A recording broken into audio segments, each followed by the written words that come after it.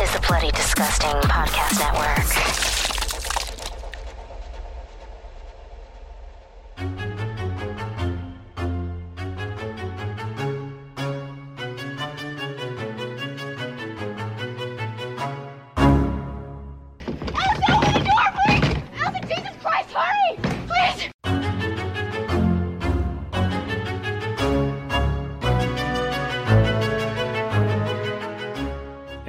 Welcome back to Horror Queers. We're talking Fully Ripe, we're talking Jade Gates, and we're talking Sex Octopi. And I'm Joe. And I'm Trace, and we're talking ringing vagina balls. I mean, just 4 of them. But they make an impression considering the film ends with their sound.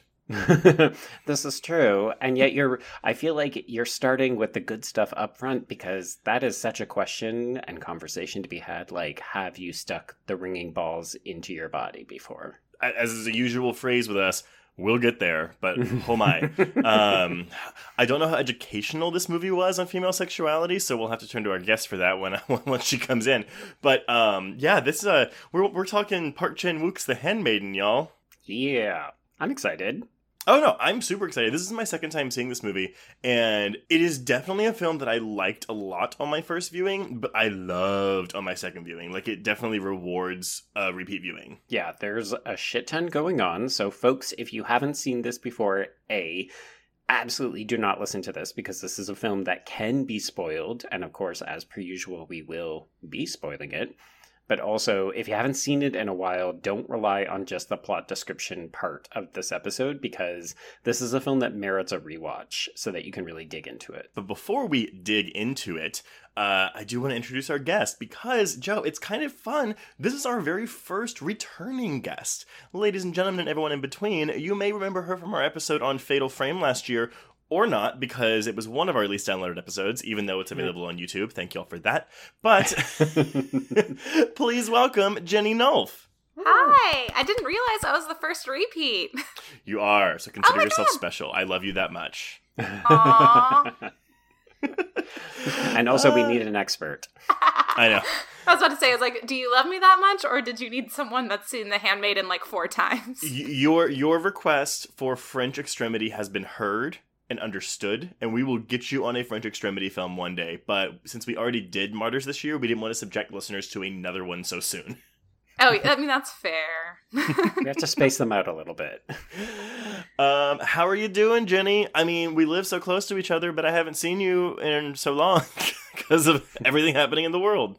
I know. We need a karaoke session when it's, like, okay to do it.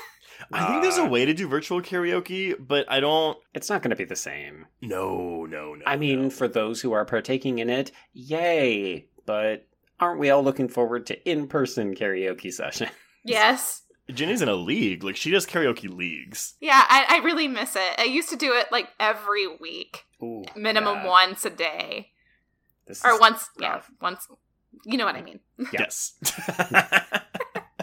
Well, nevertheless, thank you so much for coming on to this episode. We are talking The Handmaiden, which was released in the States on October 21st, 2016 by CJ Entertainment. We're looking at a runtime of 145 minutes, unless, like one of us here, you watch the extended edition, which is a full 20 minutes longer. I cannot believe that. It was good. I mean, it still feels well-paced. It just kind of breathes a little bit longer, but admittedly, I should not have started watching this at 11 o'clock last night. Oh my. I knew what I was doing, and yet, by the time I got to the end, I was mad at myself. What time did you go to bed last night? Like 1:30. Okay, sorry. I didn't know if, like me, it took you 4 hours to watch this movie because I kept pausing it to take notes because I didn't want to miss any of the subtitles. I mean, that's fair. It is, right? I mean, so I had forgotten. I mean, and listeners, if y'all have watched it, which again, we hope you have, there's a language thing with this where, you know, they tell you up front that, you know, the subtitles are color coded, which is not something I had seen before. Have y'all seen that in a film before where that like it's been told that way? I've seen a few, and I can't name them off the top of my head, but sometimes they change the font. And I've seen one where it had 3 or 4 different languages, and it was Wow. they changed the colors. They changed like if it was like bold or it like had like a background, like a highlighted color. Did they provide like a key with the DVD or something so you could like look at it as it was happening? It's a physical card. You just have to put it next to you. No, I don't think so. I think it probably was some film I had to watch for the film festival that used like Thai, Chinese, both Mandarin and Cantonese, and then... Of what film festival do you speak, Jenny? I'm the director of programming for the Austin Asian American Film Festival. Yes, you are. Which is one of the reasons why you're so familiar with Park Chan-wook. He is also one of my favorite directors. Well, yeah. I was going through Park's filmography today, and I was like, okay, I've seen the whole Vengeance trilogy, Lady Vengeance, Mr. Vengeance, oh boy. I've seen Stoker, which I forgot that he didn't write, but he's done other stuff too. But I've actually, the one glaring blind spot where I'm like, oh, I feel like I should have seen this, but I haven't, is Thirst. Oh, it's so good. Jenny and I literally just talked about this a couple months ago for part of my horror bucket list. We did. So okay. Joe is making me rewatch a lot of Park Chan-wook movies. There's a story. I mean, you could do a lot worse, right? Oh, so worse. Because his films are legitimately fantastic. Love him. I'm telling you, like, watching this movie, I was like, I'm stunned at how beautiful it is, both in terms of, like, the landscapes. Like, every outdoor scene in this movie is, I was like, I want to go to Korea now. It's insane. And then, of course, the house porn. Oh my god, the house porn. Oh. That mansion is so cool. I want to live in that library. That particular library? Yes, I love an erotica library. I mean, me too. Okay. It's got a little octopus in the bottom. Come on. I mean, it's almost like a pseudo rape, right? Like, because being forced to do that shit. Ugh. Oh, yeah. I mean, this is a story about abuse and conning people and maybe just a little bit of falling in love, but a lot of abuse. It still has a lot of humor in it, which is something I had forgotten. Yes, particularly in this first part. Yeah, well, I think there's more, but sure, yeah, we'll talk about that as they come along. So yeah, we're looking at a budget of $8.8 million. I don't have an opening weekend gross for the States, but I know it made $2 million in North American territories, with an international gross of $35.7 million. So it's actually the highest grossing of Park's films in the States, so that definitely speaks to its, well, I don't know if it speaks to the film or us Americans, like, opening up to foreign films. I think the latter. Although it'd be interesting to know how this film would fare after, like, the Oscar win of Parasite. Like, I saw a lot of lists in the wake of Parasite's win where people said, oh, so now you're thirsty for Korean genre films. You should be checking out. And of course, it's like half of Park Chan-wook's. Which... It's really, I don't know much about the Asian film film industry, and so like going through like when I was looking at the actors and like their filmographies, I was like, oh wow, there's like a bunch of films that I don't even know exist because they just don't make their way over here. I mean, it's really like their own Hollywood. Actually, is there a name for it? Like we have Hollywood, they have something. No, it's not like Bollywood where there's an actual specific name for it, but they do have studio films. Is this considered a studio film? Oh yeah, Park Chan-wook, he gets all the funding he wants. It's kind of crazy too, because I was looking at your numbers, and this movie cost way more than it made back in South Korea theatrically. So it wasn't a success, but it's because it's him. It doesn't matter. Well, the worldwide gross was good. I mean, granted, it's $37 million worldwide on the $8 million budget, but when you factor in, marketing into all the territories that it played in, yeah, maybe it didn't make its money back? I mean, I don't know. Oh, just in South Korea, I meant. Like, globally, it did make its money back, Gotcha. I think. But, like, when I was looking at your numbers that you sent along, Trace, I was like, oh, that surprises me that The Handmaiden didn't do that well. I wonder if it has something to do with this here queer content. It's possibly that. But I also think it's just because the sheer amount of numbers of people that live in South Korea, you can't really have a blockbuster the size of like an American one. And even if it's made for $8.8 million, I think that's still a really high number to make overall. Yeah. I can double check that, but I'm pretty sure that's a high number to reach and get your budget back. But I also think they know Park Chan-wook is a global filmmaker, so he gets a little bit more money to make these movies. Right. It's going to be like, well, if we're going to give a movie this much money, it might as well go to Park Chan-wook. Right. Yeah. Well, I mean, people did love this movie. We're looking at a 95% on Rotten Tomatoes with an average score of 8.31 out of 10. I think this might be the best reviewed film we've ever done. I was going to say that too. And it's like 200 reviews too, so it's not like one of those 80s movies where there's like 6 reviews. And then on Letterboxd, we've got an average score of 8.6 out of 10, so that's real good. I don't really have many notes on the production, but given the historical setting of the film, because it is set in 1930s Korea, I thought it might be important to discuss just the context of what was happening in the country at the time. Mm-hmm. Okay, cool. So, yeah, I'm going to make this as easy and painless as possible because I'm going to tell you right now, I did a deep dive into some Korean history pre-1930 today, and I felt like I was in school again. It's good for you. It's fine. I felt like I was in school when I got your email. It was only 3 pages of notes. It was fine. Jenny's like, oh yeah, no, I'm not going to read this. Thank you, but no. I know. I put in there, I was like, if y'all want to read that, actually, no, I said, please look this over before the recording. And as soon as I hit send, I was like, they're not going to do this. But I did. Students, please do your homework before the podcast. Teacher Trace demands it. So, okay. This film is set in 1930s Korea, which is basically, South Koreans consider that period it's Japanese forced occupation. That's the period that we're living in, which was taking place between 1910 and 1945. So I thought, a lot of this film is dependent on like how the Japanese and the Koreans feel about each other, but they don't. There is context where it's like it seems like a tense relationship, but it doesn't really it doesn't give you a title card that says, in 1875, this happened. In 1910, this happened. And so, if you're not familiar with the country's history, I just think, it's kind of fun to have the context. So, basically, before 1875, Korea was a protectorate of China, which basically meant that it was a territory dependent on China, but China had granted Korea local autonomy.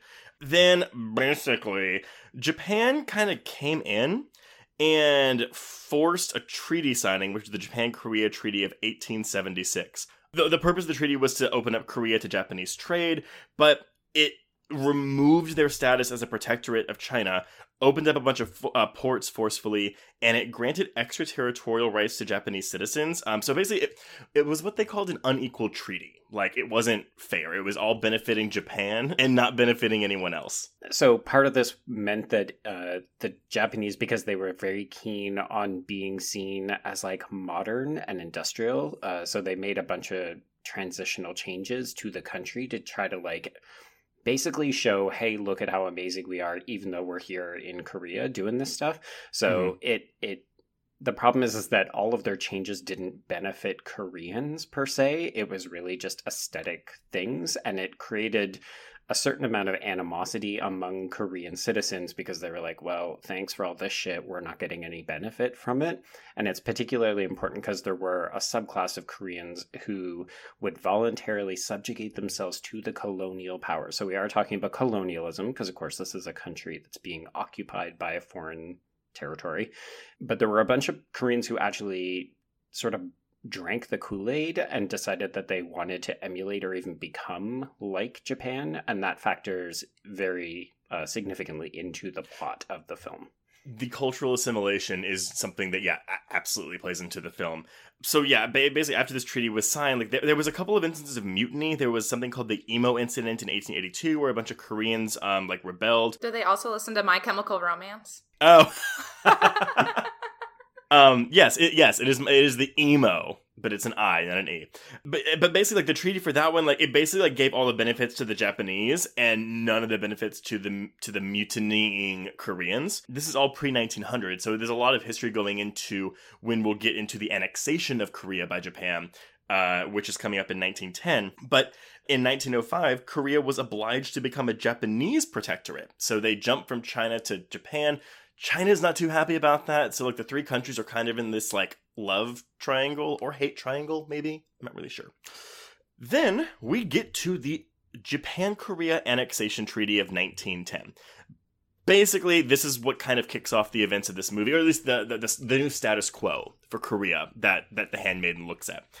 The terms of this annexation treaty were basically that the Emperor of Korea concedes completely and definitively his entire sovereignty over the whole Korean territory to the Emperor of Japan. So this starts it all. As years go by from 1910 to 1930, like, Japan keeps gaining lands. Like, it went from, like, Japanese ownership of 7% of the land to over 50% of the land in the 30s. The land owners were Japanese, while the tenants were Korean. But I guess there's a thing in Japan where it's like tenants have to pay over half their crop as rent. So they imposed that on Korea, which caused many Koreans to start sending their wives and daughters into factories and prostitution just so they could pay their taxes. So I guess there was a thing when this happened where Koreans would start taking Japanese names, which does play a part in the beginning of the film when Suki, like, she goes under the name, is it Tamako? And then they're like, oh, but your Japanese name is Okju or something. It's the other way around. There you go.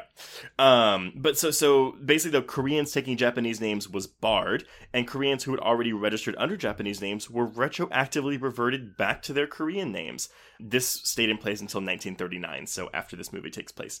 But the real thing I wanted to get into was just how the culture of Korea changed because of the annexation. There was newspaper censorship. They could not publish any local papers. The Japanese authorities were trying to assimilate Koreans through education, so there was a lot more, obviously, like, Japanese education happening in Korean schools. The Japanese rule of Korea resulted in the theft of tens of thousands of cultural artifacts to Japan, which I know that Asian cultures are really steeped in the culture itself and their history, so I imagine that was probably seen as a personal affront to a lot of Koreans. Then Japan sent anthropologists to Korea who took photos of the traditional state of Korean villages to serve as evidence that Korea was quote-unquote backwards and needed to be modernized. Then we have language. In 1921, government efforts were strengthened to promote Korean media and literature throughout Korea and also in Japan.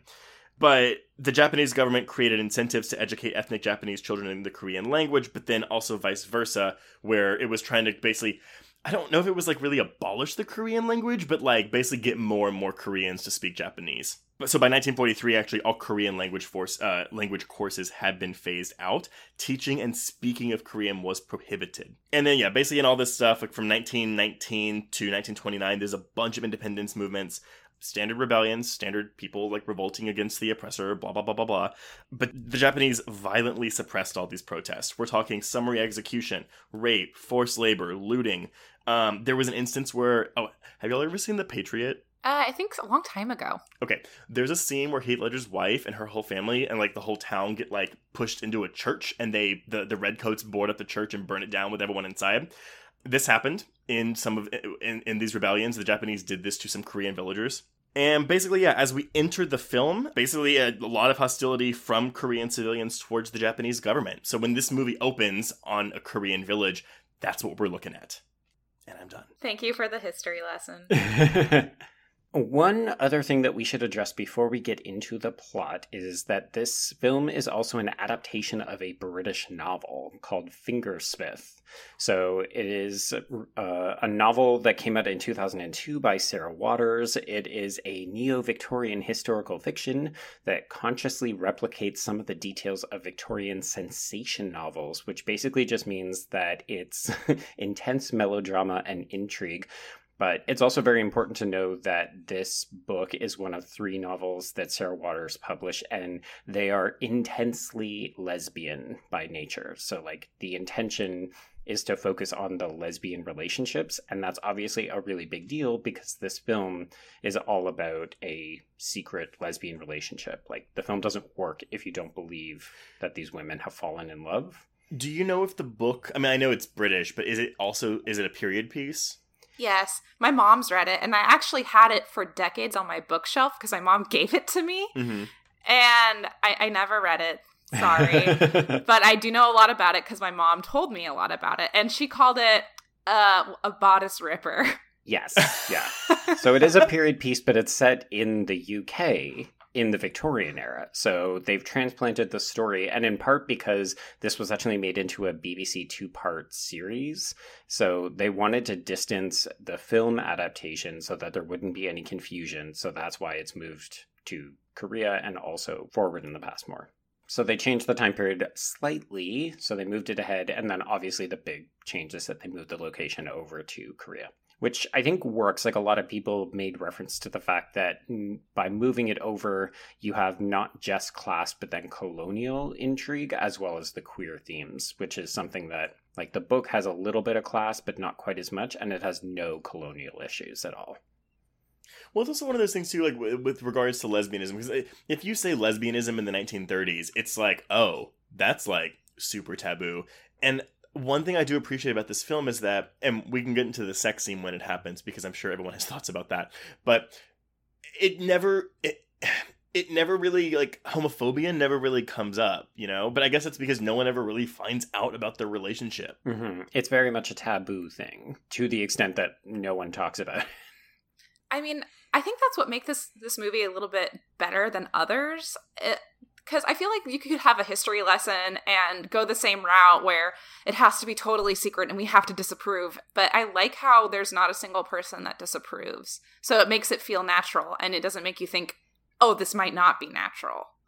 I mean, it reminds me of, and Jenny, I don't know if you've actually watched Schitt's Creek, but it reminds me of the way that Dan Levy approached Schitt's Creek, where it was like, oh, it's a world where there are gay people and they exist and there's problems, but, like, it's a world without homophobia. Like, yes, obviously that's a part of what we, like, of the world. It always will be.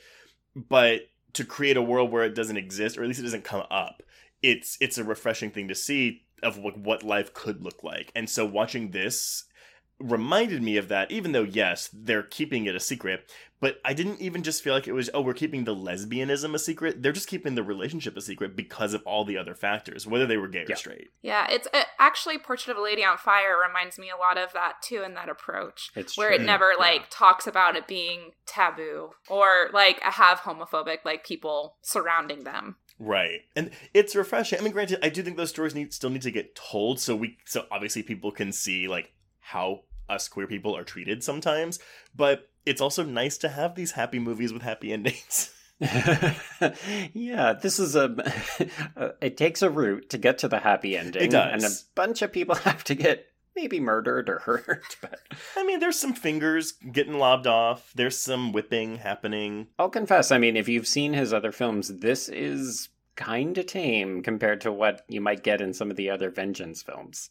Yeah, I agree. Well, do we have anything else before Joe gets us off on this either 2.5 hour or 2 hour and 45 minutes plot summary? Yes, we will be taking up the rest of your day with this plot summary. It's okay. It'll be fun. Oh, God.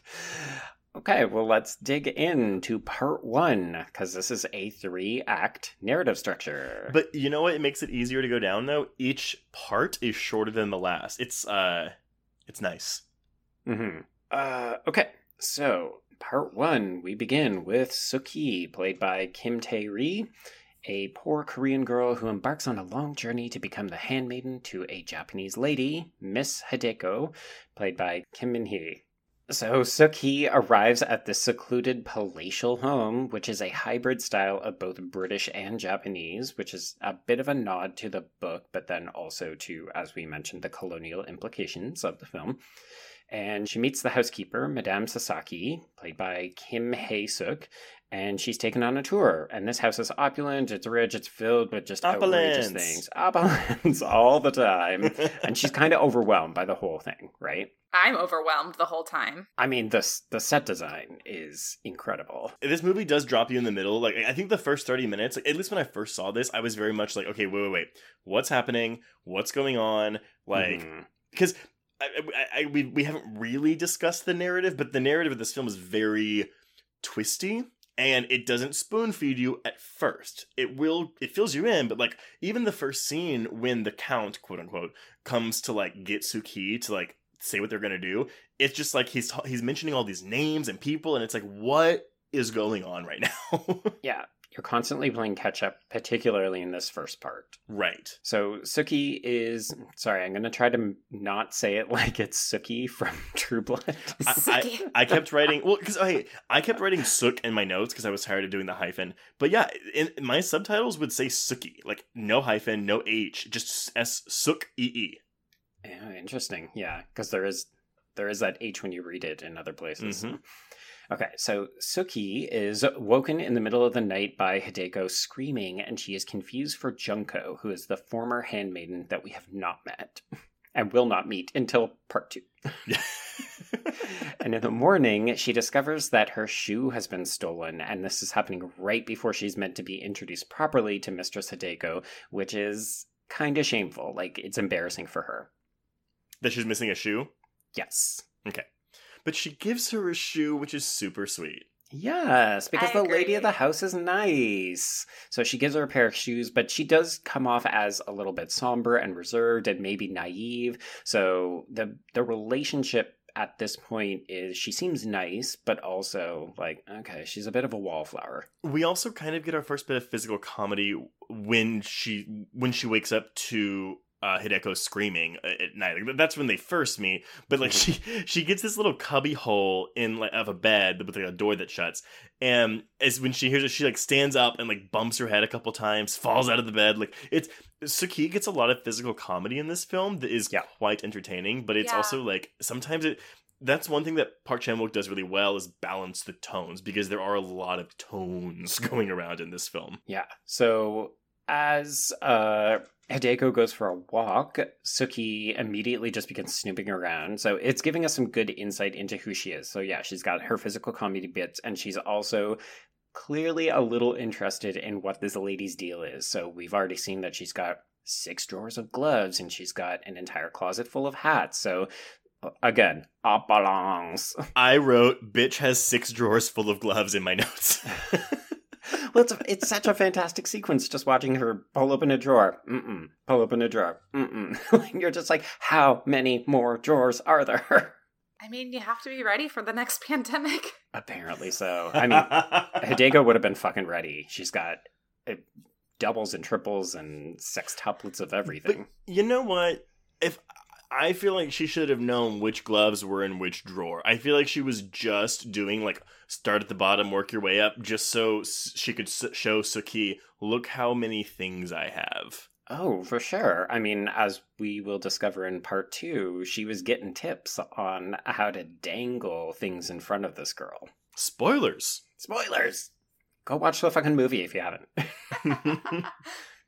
Okay, so Hideko's gone for a walk. Suki is sneaking around and looking at things, but then she eventually realizes she's meant to go and pick her up. So she goes to the library, which is its own independent building in the middle of the grounds, and she interrupts Hideko and her uncle, Kazuki, who is played by Cho Jin Wong, and he is both Hideko's uncle, but also the man that she will eventually marry. So the reason she has been brought over from Japan is so that he could marry her for her money when she comes of age.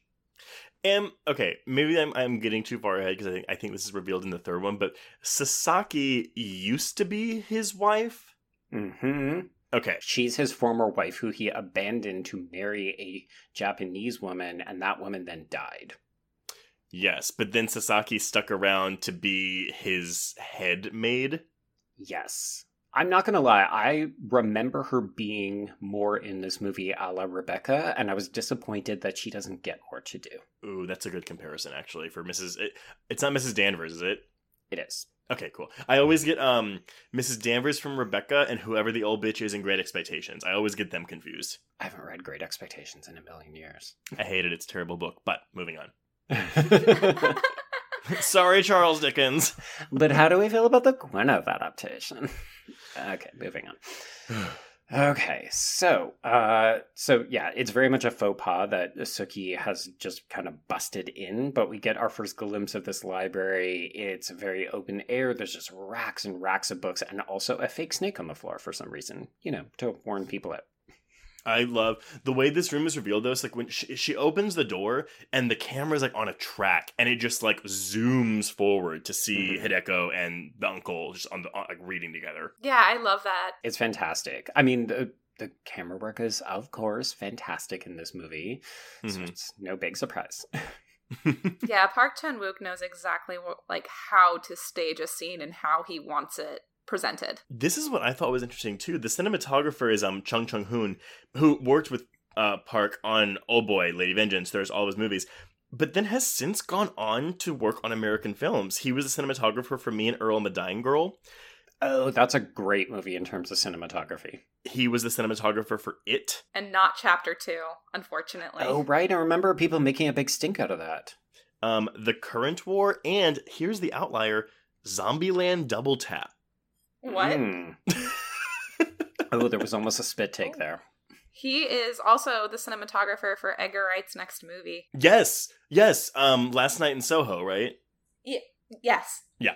No, and That's that exciting. immediately has me excited. Like, it's like two genre like experts right there. Titans coming together. Cool. Okay, well, let's take a bath. So the women have a moment of intimacy when Suki tenderly files down one of Hideko's sharp teeth. And this is... Yeah, we have to talk about this scene. Yeah, because it's interesting that this film is an adaptation of a lesbian bodice ripper written by a woman, but then it's adapted by a man. And we've got then a lot of like POV shots of women's breasts and lips and corsets and that kind of stuff. So it's interesting. They did a lot of interviews with Sarah Waters, the author of Fingersmith, when this came out. And she actually said that she was quite happy with the way the adaptation comes together. And she feels like it isn't a gross sexist adaptation that, you know, is leaning into the exploitation elements. Yeah, I do want to add that it was co-written by a woman. Yeah. The screenplay. And they had a queer female friend who they referred to a lot. I don't know if it was when they were writing it or if it was when they were filming it, but specifically to discuss the lesbian, like the queer scenes in the film. So basically they hired a lesbian sexologist. Yeah. Like, what do they call it? Oh my god. Oh, right. Yeah, this is a new thing, so they probably wouldn't have had it when they made this, but they have like people like sex consultants to make sure Yes, consultant. Yeah, they probably didn't have that, but it does seem like they did their due diligence to make sure that this movie is sexy. This movie wants to fuck you, but it's not disgusting. Like, this could have been gross. It's not like when you see the scene in Blue Is the Warmest Color and you know a man directed it. And I have seen some complaints online where they're like, some people have critiqued it, thinking that or saying that it does kind of toe that line a little bit too far. I think when we get to the scissoring, that's where that complaint comes from a lot. Yeah. But it's interesting, Trace, like, because, okay, not to jump too far ahead, but honestly, when I saw, like, the way that sex is presented in this movie, it's very upfront, it's very frank, but it also reminded me about other foreign films that we've seen. Like, this reminded me a little bit of Good Manners, like the way that the sex is shot. Yes, I can see that. But I mean, but the difference with that one, at least in terms from a behind the scenes perspective, is that was that was directed by a man and a woman, as opposed to just directed by the man. Yeah. Now, granted, if you didn't know that, like, would you be able to tell, like, oh, this one was clearly directed by just a man, and this one was clearly directed by a man and a woman, or there was a woman who knew what they were doing? No. But, you know, if you know it, take into account. I like I can understand the complaints because there is a certain amount of lingering in some of these shots, but I never found it disturbing. Or intrusive. Yeah, like it honestly seems like it's these women confronting something within themselves that they hadn't considered before, and they can't take their eyes away from it. Like they're sticking with it longer than they maybe should because it's something new and fresh and exciting. I think with this scene specifically, I think lingering is a good word to use because the massaging of the sharp tooth with the thimble, it goes on and it really on does. Yeah. and on. Well, because we're also seeing things from both of their perspectives, or at least we think we are. So we're seeing point of view shots from both of them. Like, Suki is looking at Hideko's breasts, and then Hideko is looking at Suki's quivering lip and stuff. So, yeah, does it hold longer than it should?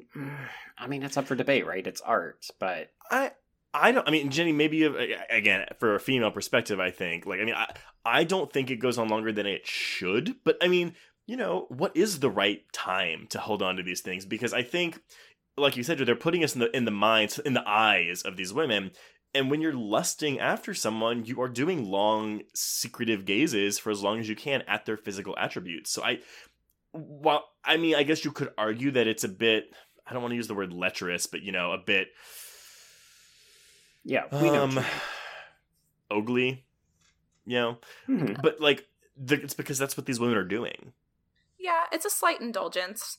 Yeah. And I agree, but it is what these women are doing. And an interesting thing is I was looking forward to this scene because when I saw the film for the first time, we had a pre-Q&A. And a lot of men were, I was like the only woman in the audience for this pre-Q&A. It was at Fantastic Fest. Or one of the few women. I can't say I'm the only one. But I was the only one who raised their hand for the Q&A. And I was very lucky to actually, in an embarrassing way, he was like, I'd like to answer the women's question. So Park Chan-wook specifically sought me out and wanted to hear my question. And my question was, what scene from the book were you most excited to adapt? And he specifically said it was this bathtub scene because of how seductive and quality it is. So I think there is a reason why he lingers. It was because he felt that kind of seduction when he was reading the scene in the book. Well, and if you think about what it's based on too, right? Like the whole premise of this is that it is a little bit lurid, but it's mostly sexy and like you're meant to get turned on by this. And I think the reason that people fixate on it is because it's a man directing two women, and that still makes people feel a little bit uncomfortable. But also, if we look at even just the history of films that we've covered on this podcast, pretty much every single lesbian film that we've ever covered, I could be misremembering, but the vast majority of them are directed by men. I think you're right, because I was recently doing a list of horror movies directed by women, and I noticed that, like, I looked up Ginger Snaps, and I was, like, kind of shocked, but also, like, not really, that it was a man who directed it, and I, John like, Fawcett. forgot that, and yeah, a lot of these, until recently, were directed by men. Well, because Lady on Fire is a woman, right? Oh, yeah. Yeah. Okay. I haven't seen it, but it's on Hulu, so I'll God, watch it. So good. In terms of how hot it is, like, I actually prefer this scene to the sex scene we get later. And I'll debate if I want to cut this out or not. But so, like, I tell people, like, when I watch porn, like, I prefer porn with a story or a lead-in because I actually prefer the seduction aspect of it more so than I do the actual, like, payoffs and money shots. Because there's something about the seduction that turns me on more so than the actual act of sex itself. So I got what this scene, that's what this scene felt like to me. It was like that build up before the actual sex happens, you know? Yeah, I think that's a good way of putting it. I actually think it's a great way of putting it. But there are some straight men, or actually no, sorry, lots of men who just like prefer like porn to start. Oh, it's like immediately fucking, you know, like we're not even like getting like a story or a setup or anything. They just want to see the fucking. Whereas like for some people, yeah, it's more about the narrative than it is about the visual sometimes. I think particularly too, just to come back and think about where this scene is located in the context of the film, this is the first real moment that we have seen either two of these women in a remotely sexual or sexually interested fashion, right? So we automatically project heterosexual orientations onto characters until proven otherwise, because historically that's what you would come to expect. So we don't know who these women fancy. We're pretty sure it's not the uncle because he is a touch gross. And we only see him for like a hot second at this point. Yeah. So really, this is our introduction to these women as sexual creatures. And I think it's worth lingering or oogling even just a touch and being a little bit lurid because it's giving us a greater sense of who these women are as sexual beings. I kind of compare it to like a romantic thriller from the 90s that like super steeped and steamy. Mm-hmm. And that it's meant to kind of have that aspect of sexiness to it, that aspect of kind of going a little bit too far. Well, yeah. Even the shot of her breast, like it's not like, you know, in All Cheerleaders Die, Joe, where it's like, oh, we just get that insert shot of breasts. You know, the camera is at her face and it angles down because that's Suki's eyes looking down. Mm-hmm. The one thing that I actually find interesting, because again, I don't want to call these women lesbians because they're queer, because we don't know like what they're very, as far as I can tell, like the movie handles sexual fluidity in a fascinating way, and it's more like, oh, they're in love, yes, but they're not really seeing women, like they're seeing people. And that's also something so progressive for something set in this time period, which is shocking to me. It doesn't hurt that all the men are assholes as well. Yes. That is a great, nice touch. So speaking of assholes, let's introduce the third member of this triad. The person I was like, who's we don't really see her gonna make- asshole in this movie. So enter Count Fujiwara, who is played by Ha Jung-woo. So he is a well-cultured Japanese man, and he arrives to instruct Hideko. Basically, it's tricky. Is he being introduced as a Japanese gentleman here, or is he meant to be her art teacher, or both? I think both, right? Okay. Like he's coming to be her art teacher, but he also happens to be a count. I mean, obviously not really, but that's the guise he's putting on. Okay. Yeah. So he can get in a room with her alone. Yeah. Okay. Because part of me was like, if he was a proper gentleman of high status, would he be teaching someone how to do art? So that was the part that kind of tricked me out. But maybe that's the thing, though. Like Ginny, like what you said, if he wasn't a count, they probably wouldn't have, like, and maybe I'm wrong, but like let him be alone. I mean, but that's also why she is the handmaiden, right? To like look after her in these instances. Yeah.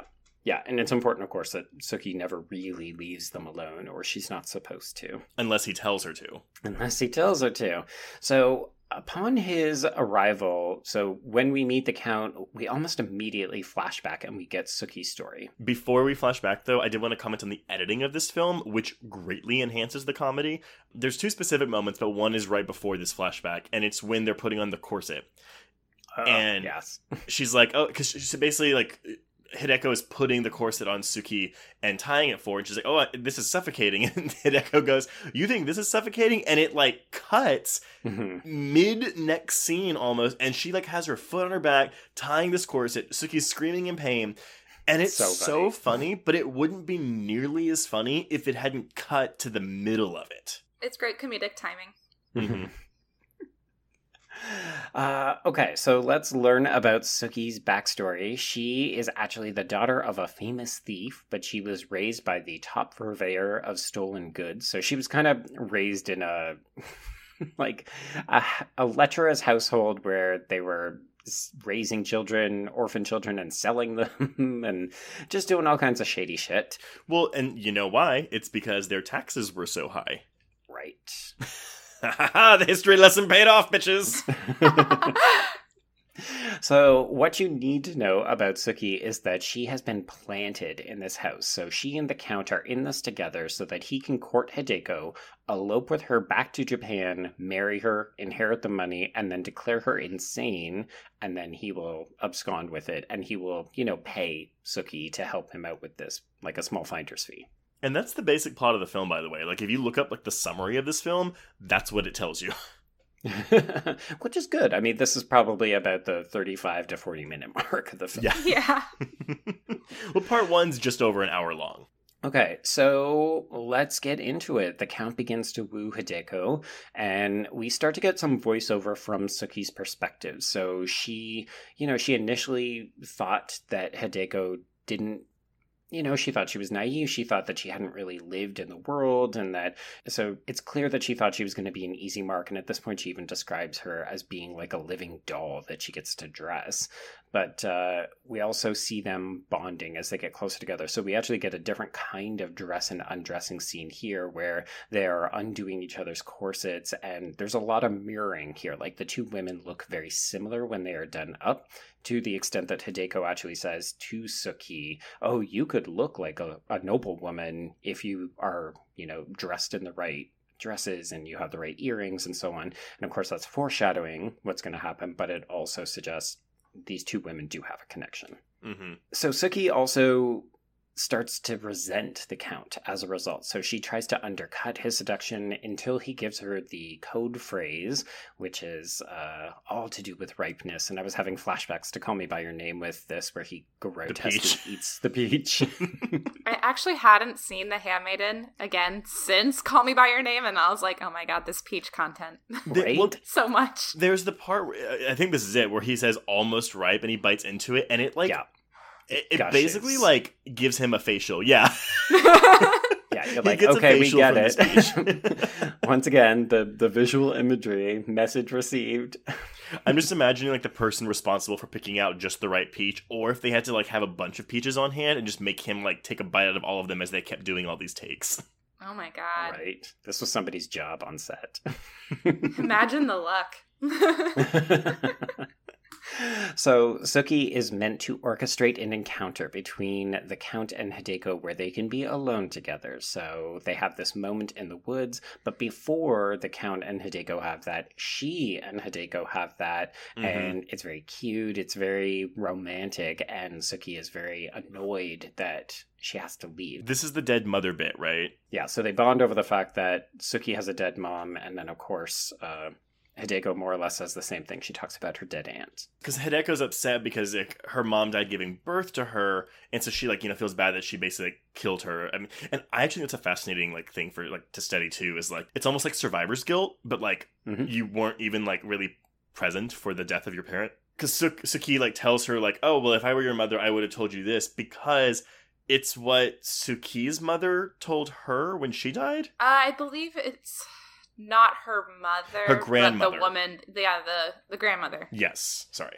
Okay. So like she didn't just make up what she told Hideko, like she's repeating exactly, but that's the connection they have, that they both felt better over these two exact things that were told to them. It's a nice moment, and I think it reestablishes the fact that they have more in common than they would initially have thought.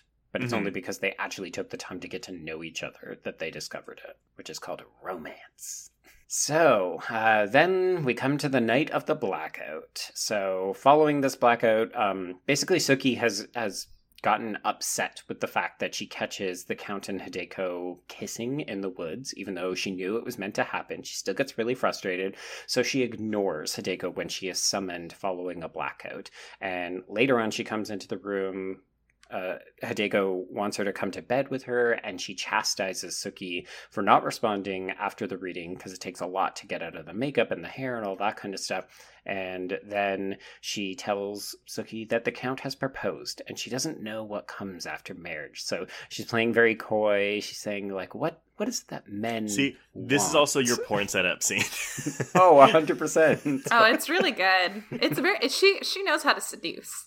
Yes. I mean, I'm not turned on by the female form, but like I was getting the vapors watching this setup. Like it's so obvious what's happening. I'm sure to both of them, but it's just like, you play the game. Like when you're getting seduced and you want to go along with it, you're like, cool, I'm going to bite. You're like, oh, you want a little kiss? Here, let me lick a lollipop so that we can have an extra sweet kiss. I've always considered doing that, and this movie reminded me that I had considered that. Now, wait, did you consider that because of the first time you saw this film, or had you considered that before you saw this film? The first time I saw this film, I hadn't considered that before because I don't usually eat candy. I don't really eat lollipops often, but I feel like we've talked about this before. We don't like sex and food together.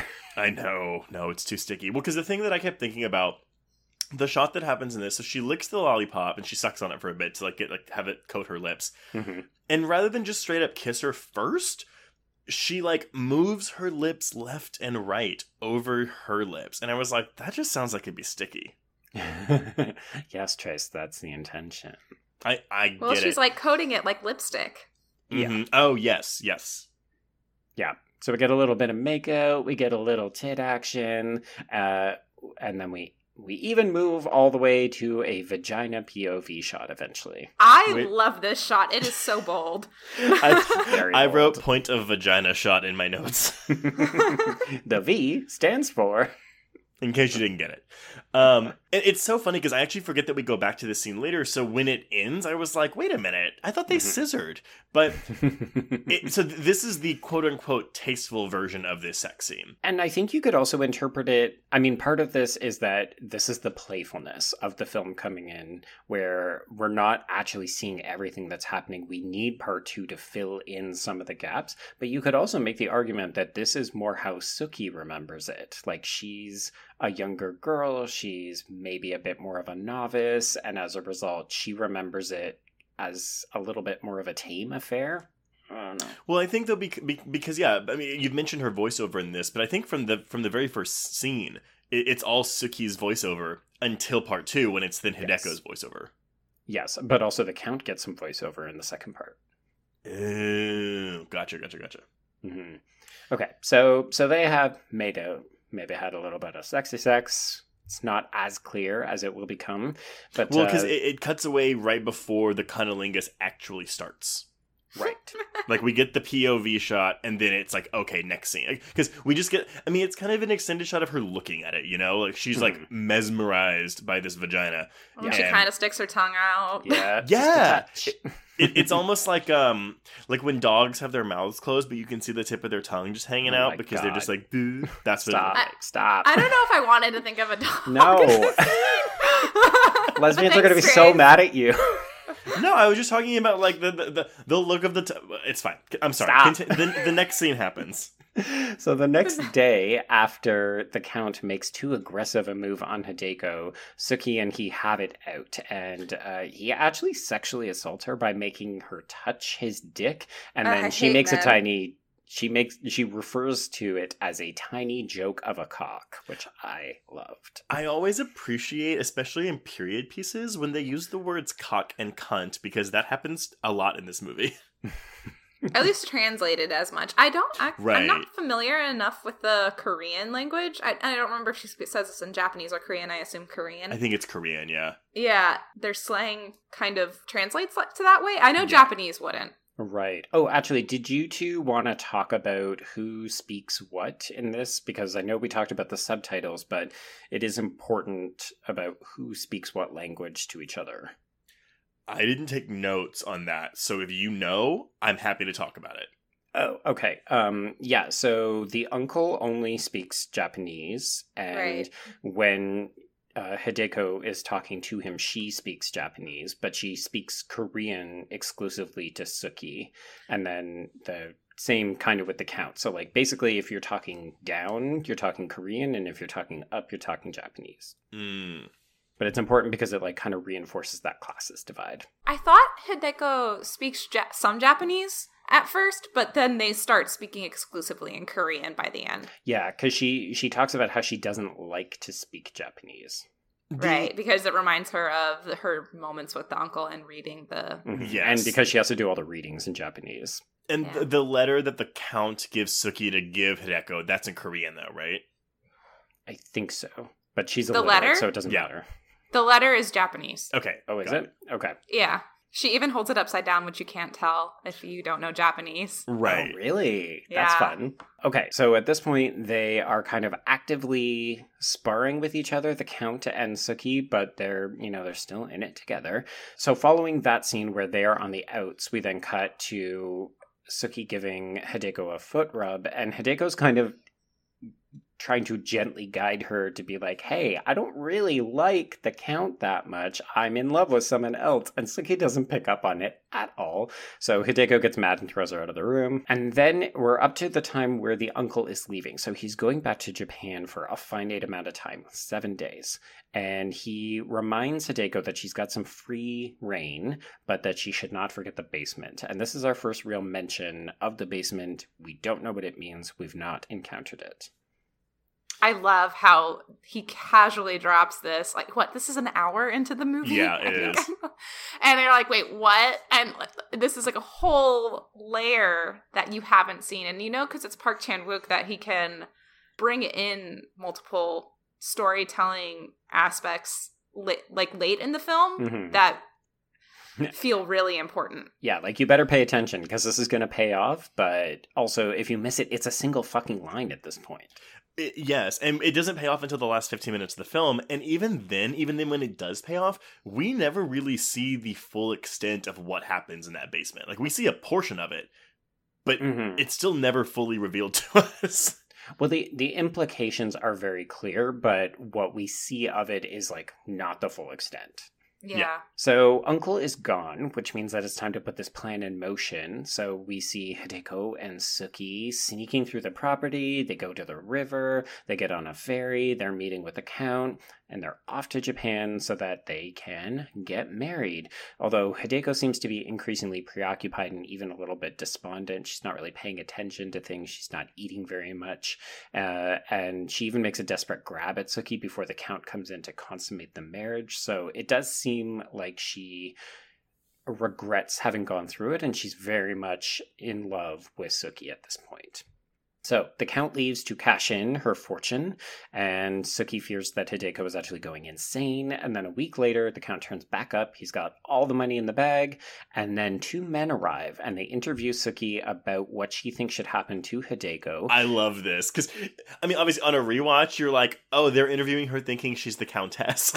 They're like, oh, this bitch is crazy. She's talking about herself like that other lady is her. It is pretty good. So they travel by car to the madhouse, and at this point we get our first big shock where it is revealed that Suki is actually going to be the one who will be sent to the madhouse, and this has all been a ruse perpetrated by the Count and Hideko, who are in it together. End part 1. This is where I took my bathroom break. Yeah, I mean, and I'm sure you didn't clock it, Joe, but yeah, this is the 63-minute mark of the theatrical cut of the film. And yeah, it's essentially almost half the movie, right? Which is important. I mean, like, we needed all of this to really establish who these characters are, what the plot machinations are, and then part 2 can go a lot faster because a lot of it is you're seeing it a second time, but it's in an edited format, right? Because it's just somebody else's perspective of things we've already seen. So I want to bring this up because part 2 is mostly the first part again, but told from Hideko's point of view. Mm-hmm. So the way we do this is, we just see a lot of it from her POV. Jenny, the one film that has, you can say, homaged or ripped off The Handmaiden in America's side is The Perfection. In fact, we are on the record. If people went back and listened to that Eric Carmelo interview, we know that the director, Richard Shepard, literally showed this movie to the pair of them, Nicole Snyder and Eric Carmelo, and the three of them were like, okay, we like this movie. How can we make something kind of like this? Well, and it's similar in terms of just its general concept of like lesbians falling in love. There's kind of revenge scheme at play. It is 90 minutes long, but it also utilizes the same thing where it's like, oh, we're gonna see the same, like the first act again, but from another character's point of view. I kind of liken The Perfection to The Handmaiden as how I would liken Dress to Kill to Psycho. And that's why I say you can view it as an homage or you can view it as a ripoff. And that's obviously going to feed what your reception of The Perfection is. Joe, listeners, you know how Joe and I feel about it, but Jenny, I know you have a dissenting opinion because you're not a big fan of The Perfection. I wouldn't say it ripped it off, though. I feel like he was attempting an homage, or definitely was heavily inspired by The Handmaiden. I try not to use the word rip off with many directors because I feel like a lot of directors go in with the intent of not doing that. I do think that Park Chan-wook has more dynamic camera movements and so when you get that second act replay, it doesn't feel like you've already seen this movie for the past hour. And I feel like in The Perfection, the second act really is tough for me, at least. Interesting. Okay. Because I feel like I've already seen this movie. I already know what's going on. I get it. And I think that's the big difference with me. Yeah. Personally. No, I mean, and you're certainly not alone in that. I mean, like, we know people that, like, feel the exact same way. But I almost, because my husband hasn't watched Handmaiden yet, I almost want to double feature them just to, like, see how The Perfection plays, like, immediately after watching this. Because I imagine it wouldn't be, because you're right, I agree with you that the camera work and the cinematography are not nearly as strong in The Perfection, yet I give both of them the same score, because I love them both, but for very different reasons. Very you reasons. Yeah. I think one of the reasons that part 2 in this film, The Handmaiden, feels so energetic, even though we've already seen a lot of this. I mean, part of it is that we are starting by... it's quite an extended flashback in terms of we get to learn about Hideko's childhood and all that kind of stuff. But I think it's also because Hideko feels like a completely different character. Yeah. Like, she feels super fresh. Like, oh, okay, we know her, and yet she's acting completely different because it's from her point of view, which is not the same experience when we're watching The Perfection.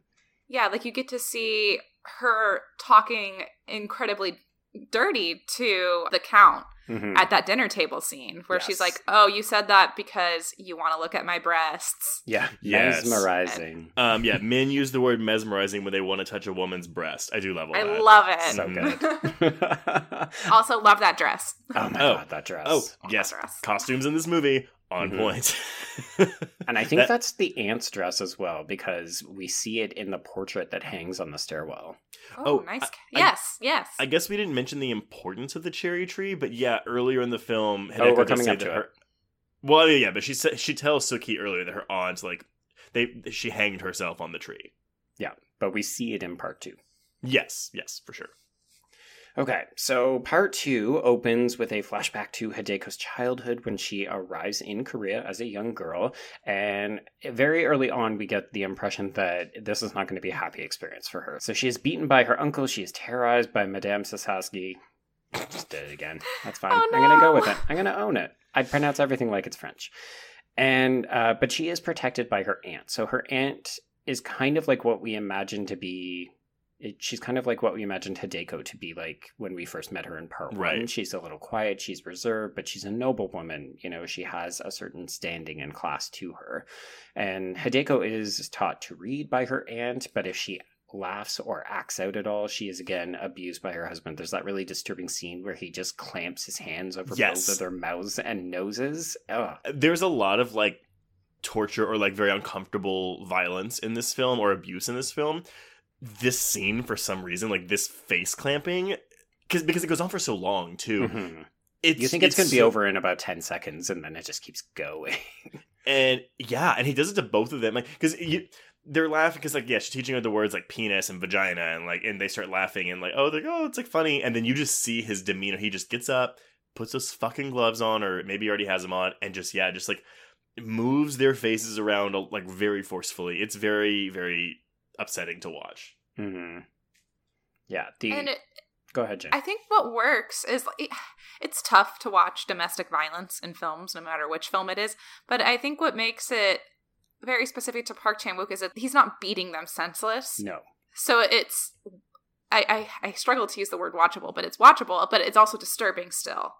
Yeah, because he's not going to hurt the moneymakers, but he is asserting his authority over them. Like, he knows how far to take it so that they get the message, but that he's not going to damage them so that they couldn't perform a reading. Yeah. Okay, so speaking of the readings, the true nature, like, we've only really heard about them tangentially. So we heard Hideko talk about it in part 1, but we don't really know what they are. And that's what part 2 does. I don't remember if this happens. It's because it's before the reading or something, but like it's when the aunt tries to escape, or is that after we see the reading happen? This is now, yeah. So Okay. she's kind of slowly going increasingly mad. At one point, she tries to make a break for it, and that doesn't work for her. And she just, that to me is almost more disturbing, is where the bars on the library close, and she just walks back, and she looks dead inside. Well, and again, the way, because so she's like with the uncle at the table, and because there's like bleachers or whatever, like, there's like seating, you know, for when the people come to listen to her, and she scrambles over them and runs to the back, and then of course Sasaki shuts the gate on her, and it's filmed really cool. But yes, so when you're saying when she comes back, instead of step down over where she scrambled over before, she like walks around and goes down the stairs to extend how awkward it is. Yes. And just how meek she must be in this man's presence, right? Like, This is what she has to become. She's so docile and pliable, and it's disgusting, right? Okay, so the readings are revealed to be live readings of erotica, and it's almost like a real-life Kama Sutra. So we see 2 versions of it. One is done by the aunt, and she's just reading to this group of men who are, you know, more or less getting their jollies off of. And we'll see another version of this later by Hideko, and she's actually made to do, like, aerial sex moves with a dummy, and it's something. Yeah. When this wooden puppet thing gets lowered, it is a thing. I don't know. Yeah, I was speechless. I mean, like, pin drop in my apartment watching this happen. Because I remember this scene. Like, I remember that there was more to it than just them sitting there, but I couldn't remember if it was more like escorting. Because we do get this hint, like, there's a scene of Hideko lying on a table and she's tied and her buttocks have been bared and she's, you know, been lashed a bunch of times. We see that she does that to other men. So there is a performative sex act in this that, you know, it's a bit of mild BDSM. But then there's also this weird, aerial thing. And you just, it scatters the imagination to make you wonder, so how far and where exactly does all of this go? So you read the lashing of the bums as real and not in their head because it's the story that she's reading out loud? See, I thought it was real, though, because we get it with the Count, right? Because it's the Count who's in that scene, right? Well, she does it to a couple of men, but we do see the Count. I guess the reason I thought that it was real is because there is this refrain of 10 minutes, like what I could do with you in 10 minutes. Yeah. And I wasn't sure if that meant that the uncle was pimping her out for 10-minute increments if the men wanted to. But there is definitely a scene where, like, she focuses on each of the men, and you kind of get the suggestion that they're imagining the story with her as a sex partner. I kind of thought that, with the 10-minute thing, I imagine that more is... I didn't think he was actually pimping her out for 10 minutes. I thought it was just, like, more, like, enticing them with fantasy, because what these readings are is an auction. Like, she's reading from the book so they will buy them for their own masturbatory stuff in their own homes. Yes. But of course, as we mentioned earlier, they're forgeries. Which is incredible work on that guy. Like, hate him, but that is genius. Oh, it's so genius. To the point where, and I know it's not the point because it's more about the women, but I almost would have loved it if his comeuppance was like a bunch of his buyers finding out. And coming back to kill him. How would they know? Not that the movie needs to be longer, but, the Count, I don't know, tells everyone or something. I don't know. But again, there's no organic way to do that. Well, I get what you're saying because I think it would be more satisfying, but I like how dumb his eventual comeuppance is. Like, he's such a grody old man that he can't even fathom the idea that he is actually being killed because he wants to hear about his niece's pussy, for lack of a better term. No, I mean, I think that might be what he says, actually. It's lots of stuff in this movie. Lots of very deviant sexual behavior. Right. And speaking of other unpleasant things, this is the time where we need to bid adieu to the aunt. So she eventually makes her way to the cherry tree and she dies by suicide from hanging. And it's this heartbreaking shot where you see little Hideko watching her and asking why they won't cut the tree down, and she realizes, it's because the cherry tree is worth too much, which is like a scathing indictment about the value of a human life in this film. A value of a woman's life. Right. Yes. Thank you, Jenny. You're saying she killed herself for now, right? Because we haven't revealed that he killed her. Does he? Yeah, because they have the whole conversation when Hideko's like, oh, well, they say if you hang yourself, you shit yourself and your tongue's hanging out, and she wasn't like that, which means she was dead beforehand. Yeah, she got murdered in the basement. Yeah. Oh, okay. No, I do not have that on my notes, so we should address it now. Okay. I remember the scene you're talking about, but I didn't for some reason. I watched it at like 1 a.m. But that's the thing, though. I mean, it is a simple plot. Kind of, but like there's so much going on, and I mean, like even the mention earlier of the basement, like you said, it was one line. There's one lines everywhere, and if you miss that scene where she mentions the shitting yourself, like that's it. Yeah, see, my big takeaway from that was just another version of she's not allowed to speak to him in a certain way. She's not allowed to ask questions, but yes, of course, Gotcha. The implication being that the aunt has been murdered, and of course, the reason that the aunt has been murdered is so that he can fucking marry Hideko because he wants that fortune. Well, it's because she's already going insane and because she's tried to escape. Like, right. There's nothing left for the aunt to do. Yeah, she's no longer ripe fruit. She's damaged fruit. Oh my god. Okay, so Hideko, of course, inherits all the reading, which is great. At this point, she gets aged up to her current age, so we're just meant to assume she's been doing this for years, and oh god, what a happy movie this is. Sometimes it's happy. The first half of part 2 is probably the most disturbing part of the film. Yeah, very bleak, very bleak. But thankfully, things are looking up. So this is where the Count enters the picture. So we get the reveal that Hideko actually knew the Count before all of this transpired, because, of course, she heard him having a conversation with her uncle. This is where we find out that Madame Sasaki is actually the first wife, and also the Count thinks that Hideko is sexually dead as a result of her training. So he's like, oh, I could sleep with any woman I want, except for that bitch, because she's cold and frigid. You're just like, oh my god, this guy and your tiny penis. Sorry, tiny joke of a penis. Tiny joke of a cock. Everyone try to use that in a sentence sometime this week, okay? I'm sorry, I don't want to harp on it, but yeah, when he does that to her, it's like, oh, feel how bad that I want this money. And it's because, yeah, you were supposed to believe he's erect, because the thought of being rich and like committing this woman like gets him so hard. Well, that's the best part. He's not even a sexual character so much as he gets hard about being rich. Yeah. the men in this movie. Well, he wants to feel like he owns a part of Japanese culture, because to him that is way more interesting, and it's the height of like what he wants to be, even though he's Korean. Mm-hmm. Yeah, these men are social status climbers, or they aspire to be, and of course that's what ends up being their downfall. Meanwhile, the ladies are like, I just want some good sex and maybe a little bit of romance. Make it steamy. Make it steamy. File my in a teeth bath. It's about to get steamy. So the Count proposes a late night meeting. This is where he confesses he's got this false past. He's done all this to seduce and marry her, blah, blah, blah. This is the other reference that we get to the basement. So we get a quick flashback scene to her being introduced to the basement, but we don't see anything. So the mystery deepens. And this is when she's asking about the tongue and the shitting with the hanging. Right. Okay. Thank you. Mm-hmm. So so Hideko basically reveals that she has plans to also die by suicide because she doesn't think that she has any kind of life worth living, and they end up coming up with this grand Handmaiden scheme. So we're back to part one.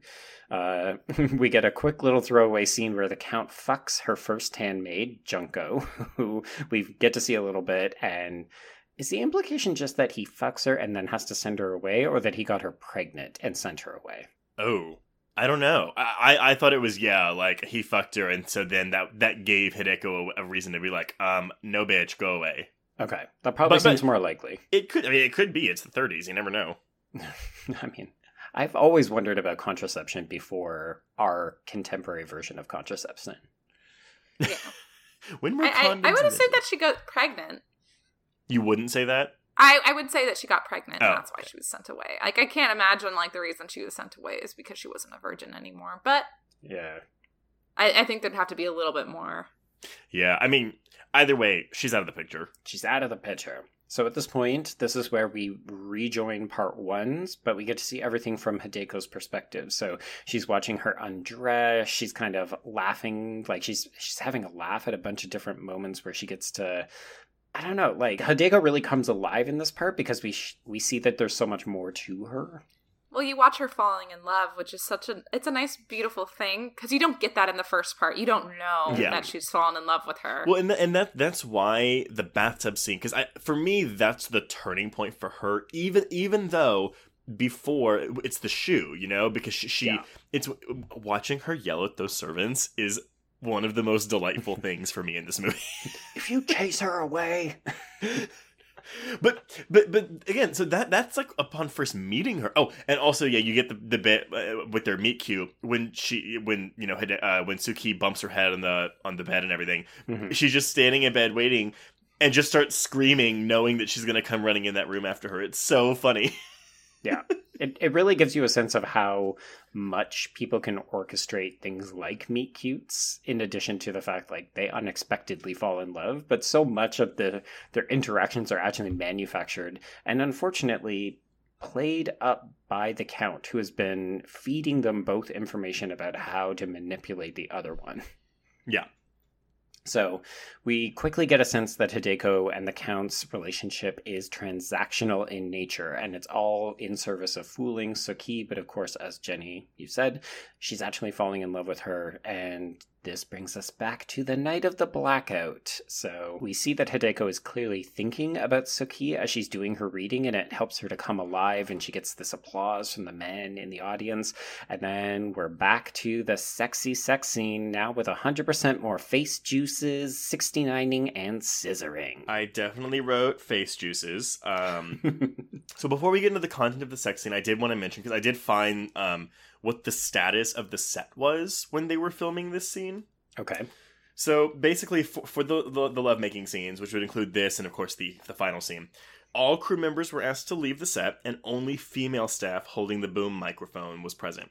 Cool. The scenes were filmed with a remote-controlled camera. All male crew members had a... Huh? That's, like, really impressive. Mm-hmm. Visitors, set visitors were not allowed on the set that day. Male crew members had the day off, so like they weren't even doing other stuff. Like the whole day was devoted, or the days were devoted to this scene.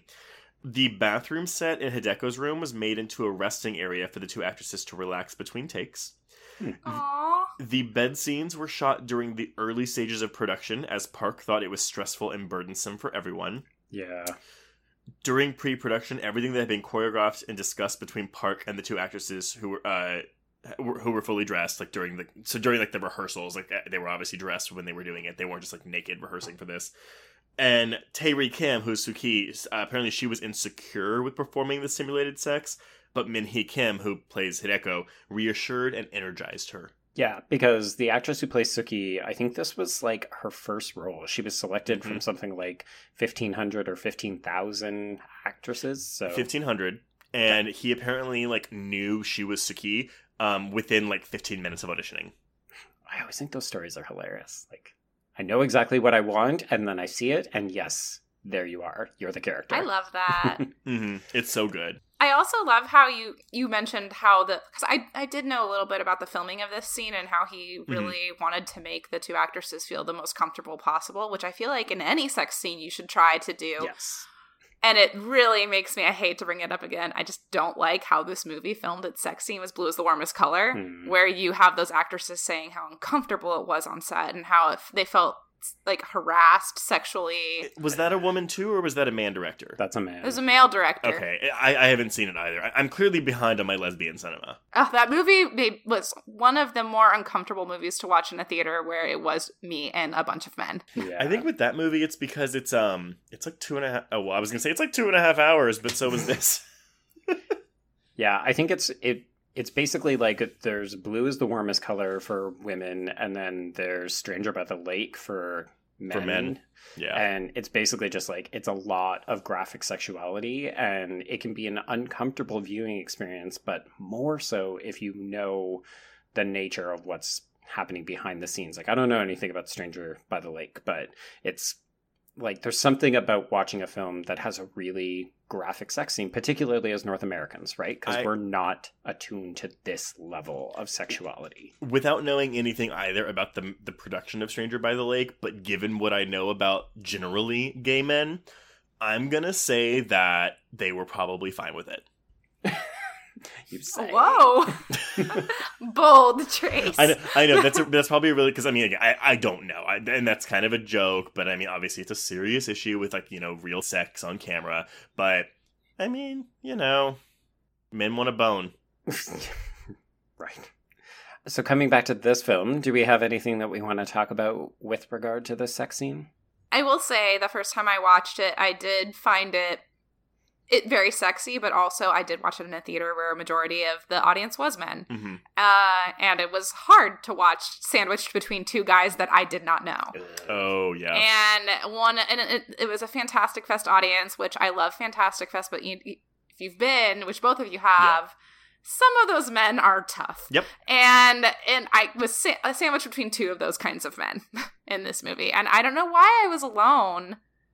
But I guess it's because I got in the theater where Park Chan-wook was going to be in, and I didn't want to switch out. Right. Yeah.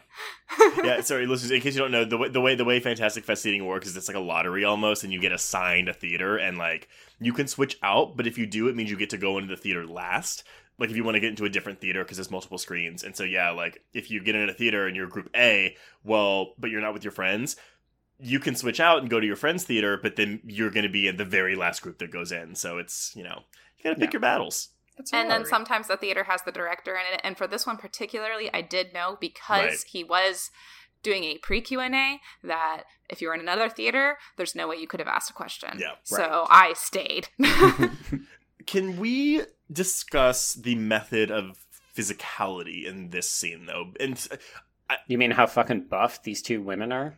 I was meaning how they're having sex with the scissoring. I admit, I haven't watched a lot of lesbian porn. The most extensive explanation of lesbian sex that I've seen is actually in Kevin Smith's Chasing Amy.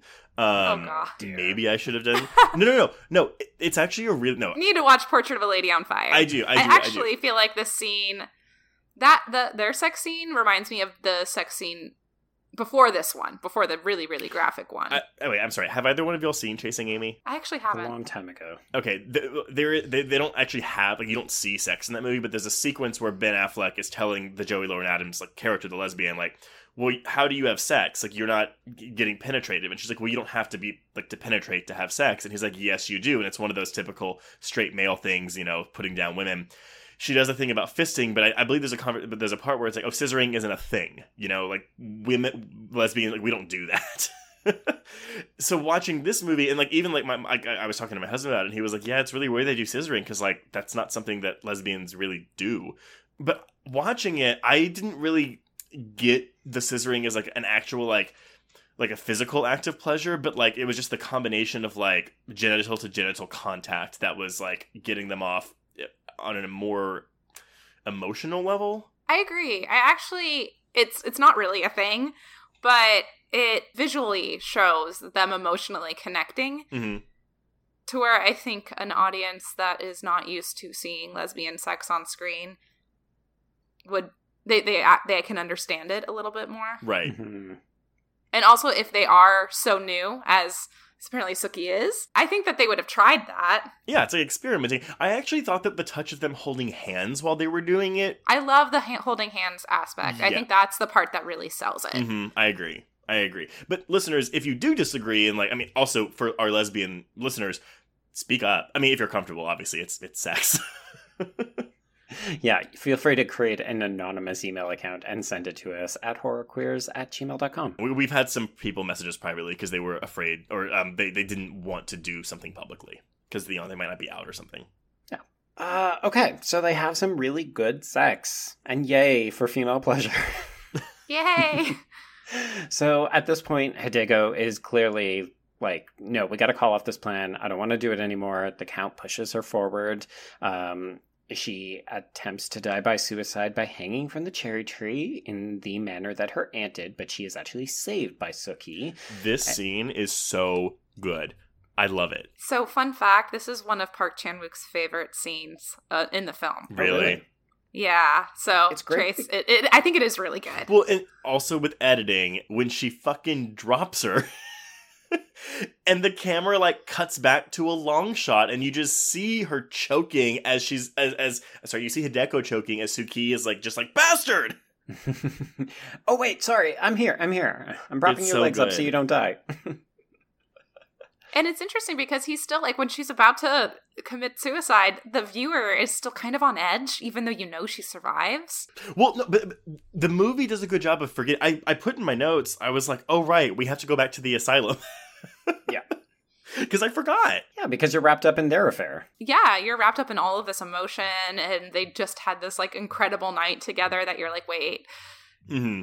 I agree. You forget about the whole part where they have to go to Japan and Sookie has to be in an asylum eventually. Yeah. Right. And really that's what ends up happening. We see that they make their own plan. Sookie writes to her grandma to tell her that she's teaming up with Hideko. They do a quick little detour so that they can destroy the library. I mean, I guess if you think about the fact that it's mostly forgeries, it's not that big of a deal, but it's they destroy a lot of that library. Yeah, he comes in and sees that shit, he's gonna be pissed. Yes, which explains why he sends men after them. And after that, they make their way to the river, but this time the framing is such that it's all very romantic. They're stealing glances at each other, they're stealing kisses. So everything that we saw in part one is really recontextualized, and it's not a somber mad affair anymore. It's actually, like, I completely missed it the first time around, but as Sookie is being taken away into the madhouse, I remembered hearing something in part 1, but on part 2 you actually get to see that it's Hideko laughing because she can't keep it in how good the performance is that Sookie's giving as she's being dragged away. There's a part earlier too whenever the Count is like waxing poetic to Hideko and you just see Sookie behind him like feigning vomiting. Mm-hmm. Oh, I love that.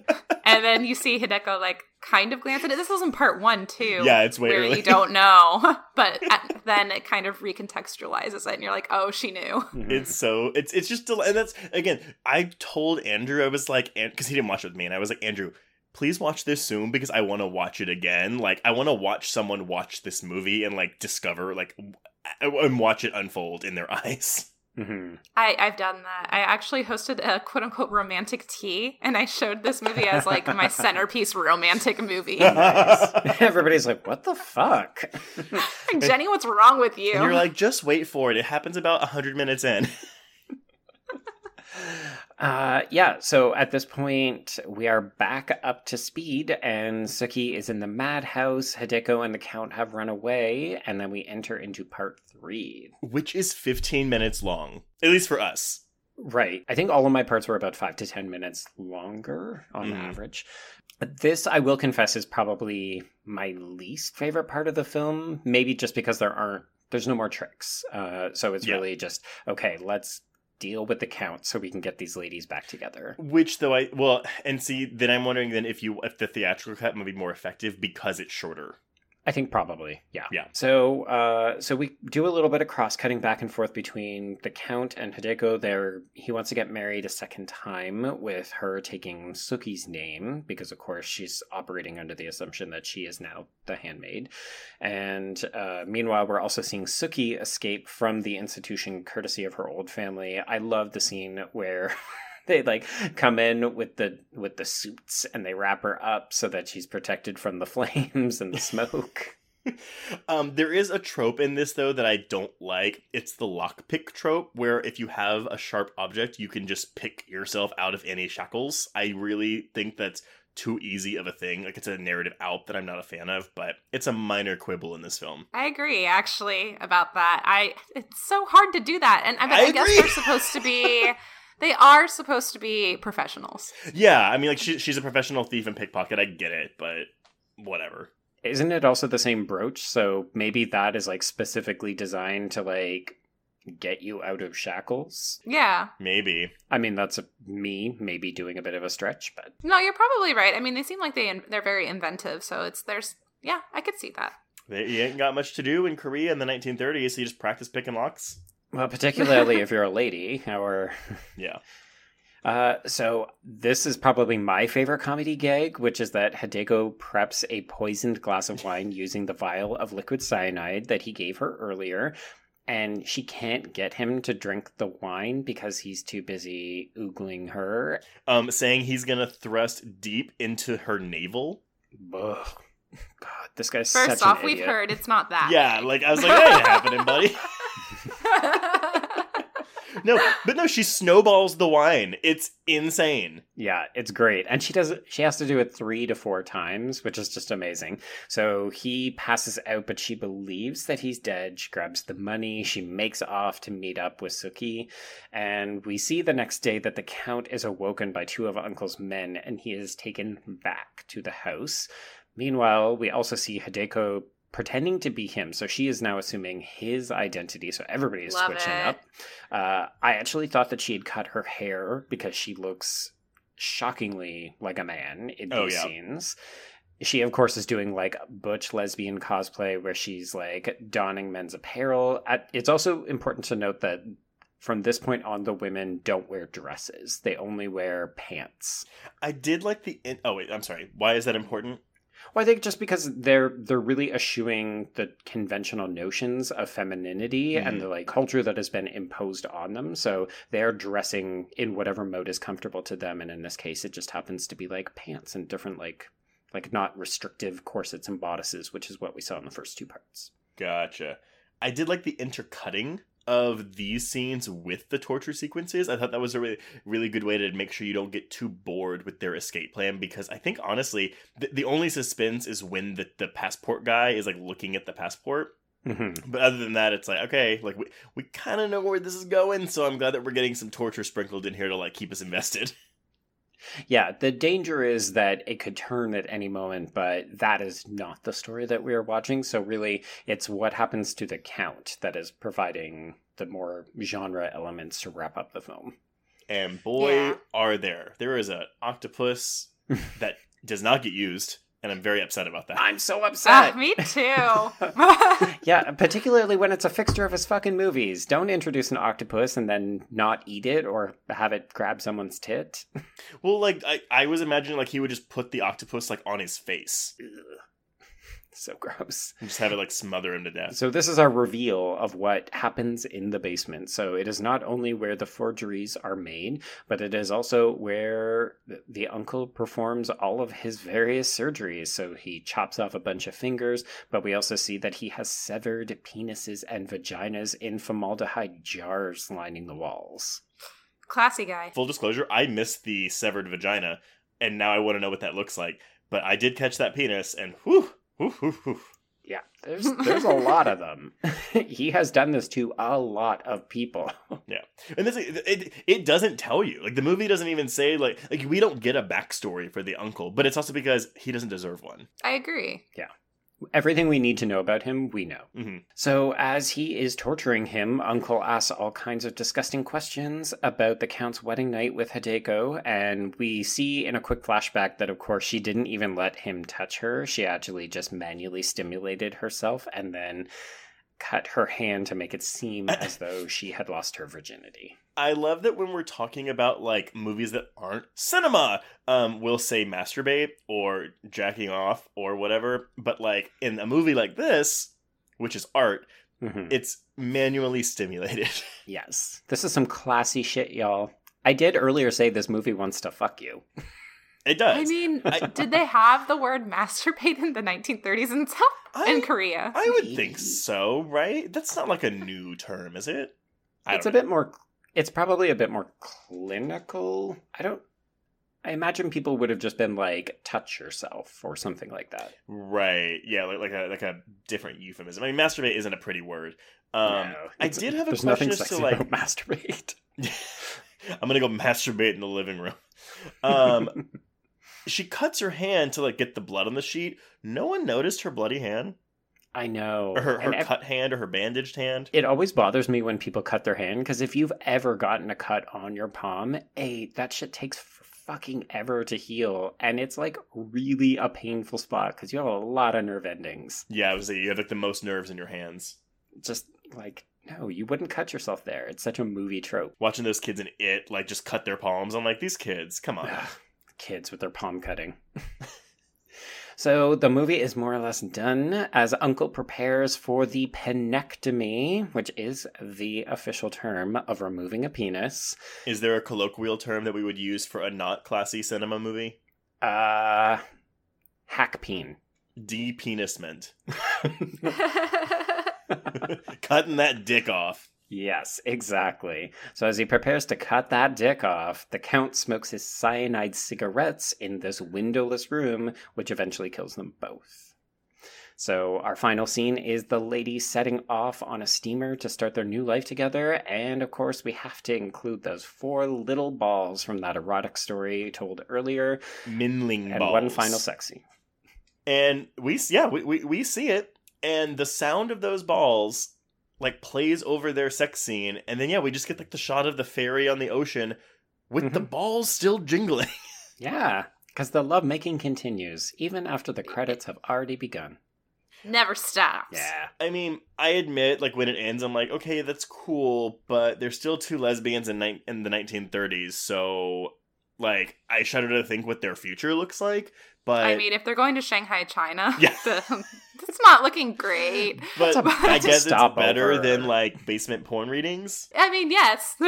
Well, they're going to have to, pretend they're not together their entire lives, but... Yeah. Or one of them will have to pretend to be a man.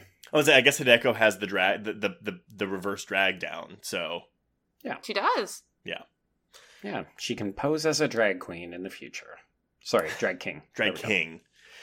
Although, well, no, I think drag king though has a bit of an extravagance to it in which she wouldn't want to have. She would want to be more blindy. Yeah. This is Yeah. just Anyway. passing. I mean, they don't know what that is. It's fine. No. I love this movie. I think it's fantastic. It's beautiful. It's gorgeous. It's a feast for the eyes. It does keep you on your toes, like not just with the narrative, but also with those with the different colored subtitles. There's so many layers to it. I mean, I don't even think we unpacked everything that we could unpack in this film.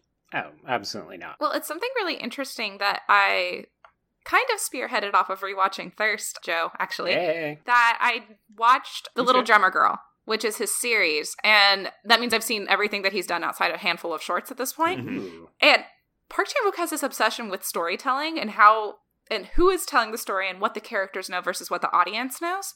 Like, you see it with Oldboy Yeah. and a lot of the Vengeance trilogy where you get those, like, sharp twists. Mhm. Thirst as well, where you have, like, someone kind of overseeing what each character does. There's always kind of a director. Yes. And there could be multiple directors. Stoker's the same way. But he didn't write Stoker though, which is fascinating. So like, he still gets that his hand in there, even like quote unquote just as a director.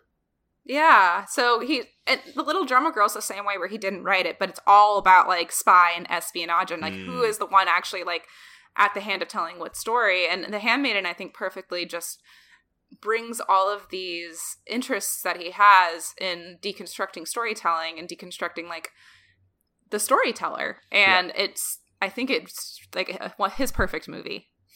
Yeah. Is it your favorite of everything you've seen of his?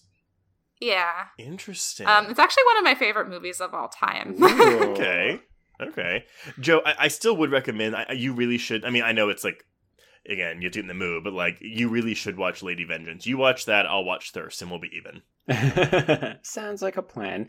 Yeah, because honestly, rewatching Thirst and then now The Handmaiden within a couple months of each other, they're very, very different movies, and yet they feel like they could be speaking to each other. He's just a really fascinating director, and it's the kind of movies where when you see how they come together and all of the artistic choices that are being made across all of the different, production units, they come together in such a fascinating way that it kind of reinforces, maybe just to me, the beauty and the possibility that film can have. Like, this could be a simple story, or it could be a lurid story, or it could be just like a shitty heist con movie.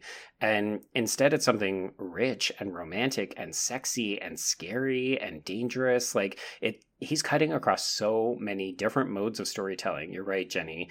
It's just so fucking impressive. A lot of times, like when America remakes something from Asian cinema, it's like, well, a lot of Asian cinema is so steeped in the culture that it doesn't really translate as well to America. But he did that with this movie. He took something that's steeped in British culture and translated it somehow to Korean culture.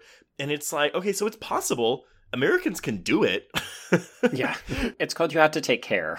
We're just not trying. I mean, also, I think it also may be a fact, though, is like maybe our history isn't quite as interesting as Korean history, But like, look at the Oldboy remake, which I actually don't hate Spike Lee's Oldboy. I think I don't dislike it. I think it's a solid movie, and probably as good of a remake as you can get for what you're working with. But yeah, any kind of like Korean culture that is housed in Oldboy, you don't get that in the American remake. Right. And I think that you can do that in a remake. I think the best example of that is Ringu versus The Ring. Oh, yeah. Right. Yeah. Mhm. Where there's like a total, like, I did a huge project on it in my Japanese class where, because The Ring is so American, it actually doesn't scare a lot of Japanese people, and vice versa. Ringu isn't scary to a lot of American people. I actually no, I mean, and I like Ringu fine. Granted, I did see The Ring first, and so that may be Yeah, I think that would affecting hurt my opinion. Yeah, exactly. But what's funny about The Ring to me, though, is that the scariest imagery in that movie is CGI, but it's really effective. Whereas in Ringu, it's just open mouths. Like, there's no like real effect in that movie. And you'd think that at least for Americans, that would be scarier. But no, it's the CGI blue face of Amber Tamblyn that haunts people's dreams at night. And most specifically you. That Amber Tamblyn thing is like... I remember like whenever, in the end, whenever Naomi Watts like turns the chair around for the Blando white guy's corpse, I closed my eyes because I was like, I can't look at that like a face like that again because it's so haunting. And then you're like, oh, it's just Martin Henderson. Never mind. I'm good. Who? He's a person? You know his name? Oh, sure. The top of your head. He was in the Britney Toxic video. I think that is really interesting what you say, because I love that he took something that I think a lot of, like, there's Snowpiercer, it's French, it comes from a French graphic novel, but like it just, I feel like, is more interesting that he adapted something that, even on top of the fact that it was British, is also about an experience that he's never had, but he still makes it feel so authentic. Well, and injects so much of his own culture into it, you know? So he removes the British culture and injects his own. And the problem with the American remakes is that we just remove the Asian culture and then that's it. Yeah, which that's renders it with no nationality at all. Yeah, exactly. And that's the problem with so many of them. So that he's able to do that with this property is, I mean, I think it's quite admirable.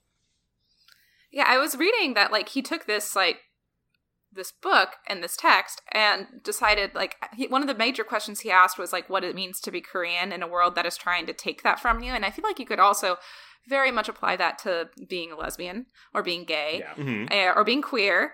And I think it's an interesting level, then a layer to the film, that it is a movie about two women falling in love, but it also is a movie about what it means to be Korean in a world where there are Japanese sympathizers who believe Japan would rule forever and hope to erase all Korean identity. And that's, we have the cultural assimilation happening in this film, but it's on the background. Like, the characters know that that's happening, and that's why, like, you know, we don't, like I said, we don't get that title card saying this is what's happening in Korea and this is what they're going through. But when you know that, when you have that extra layer, then it adds national identity to sexual identity to gender identity. It all plays a part in this. This is why you need to do your history homework. I'm just defending my diatribe earlier, but it's fine.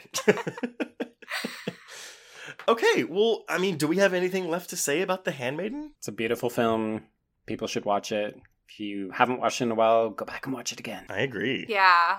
I mean, I don't rewatch movies very often. When I got the screener for this after seeing it at Fantastic Fest, I watched it like 3 times. And I guess I've seen it like 4 or 5 times. I think I had it on in the background one of those times earlier when I was like rewatching it a ton, and it easily became one of my favorites. And I think it's a really perfect movie, and you'll never hear me say that for a lot of movies. I agree. I have been watching more movies, like rewatching more movies in this quarantine than I would normally. Because I'm not big on rewatching unless it's something that is near and dear to my heart. I rewatch horror movies. Those are actually strictly the only thing I usually rewatch. And Handmaiden, even though we are in a horror queer podcast. Yeah, no, it's not really horror to me. No. But it has horror elements. Yeah. Mm-hmm. Yeah, you're absolutely right, and we're totally bending our very loose rules here. But yes, absolutely. I like it because I think it does use a lot of horror elements. And what's actually really interesting about Park Chan-wook is that he believes his only horror movie is Thirst. Really? I mean, yeah.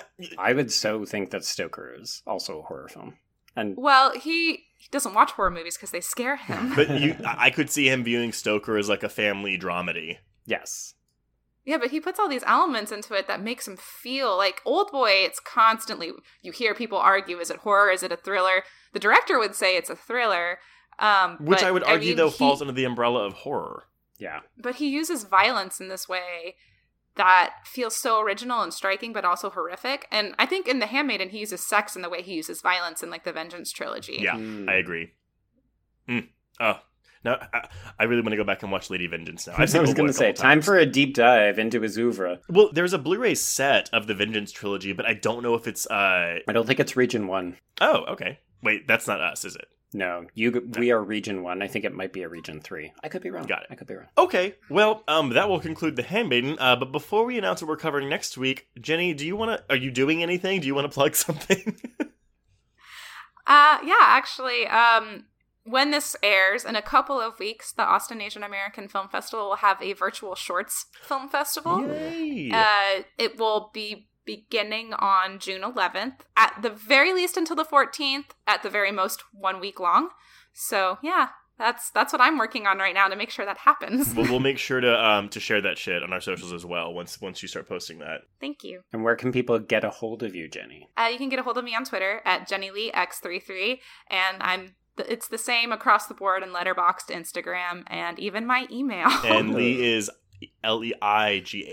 Yes, the feminine way of spelling it, I believe. There you go.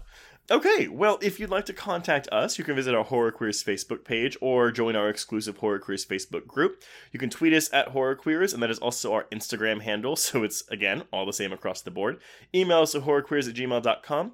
If you have 2 seconds, please head over to Apple Podcasts and leave us a rating or a review. Just don't call us clout chasers. Oh, God.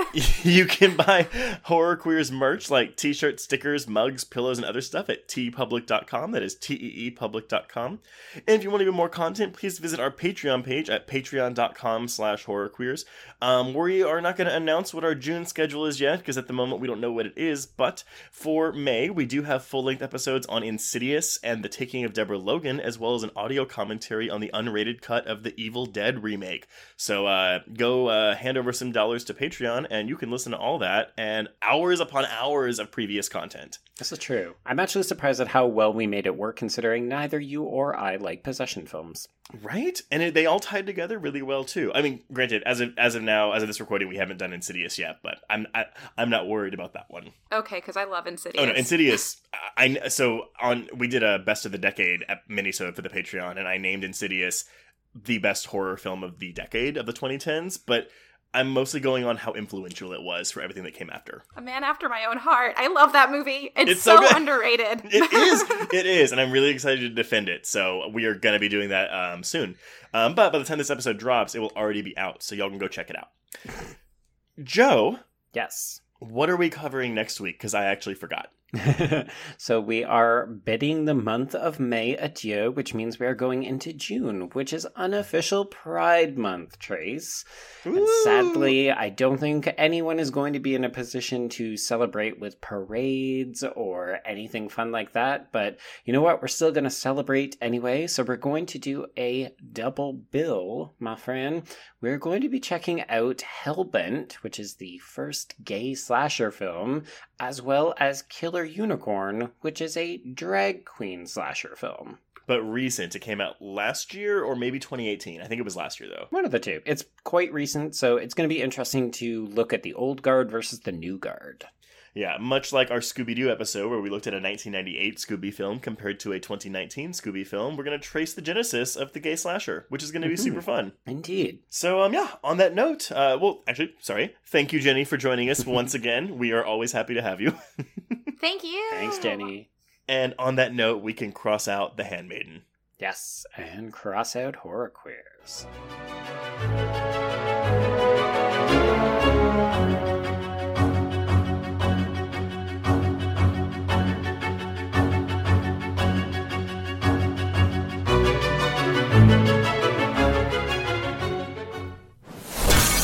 Bloody Disgusting Podcast Network, home of creepy, disturbing, and terrifying creepypastas, SCP archives, weekly full cast storytelling, horror queers, genre commentary from an LGBTQ perspective, and the Boo Crew. For horror-centric interviews, listen free wherever you stream audio and at bloodydisgusting.com/podcasts.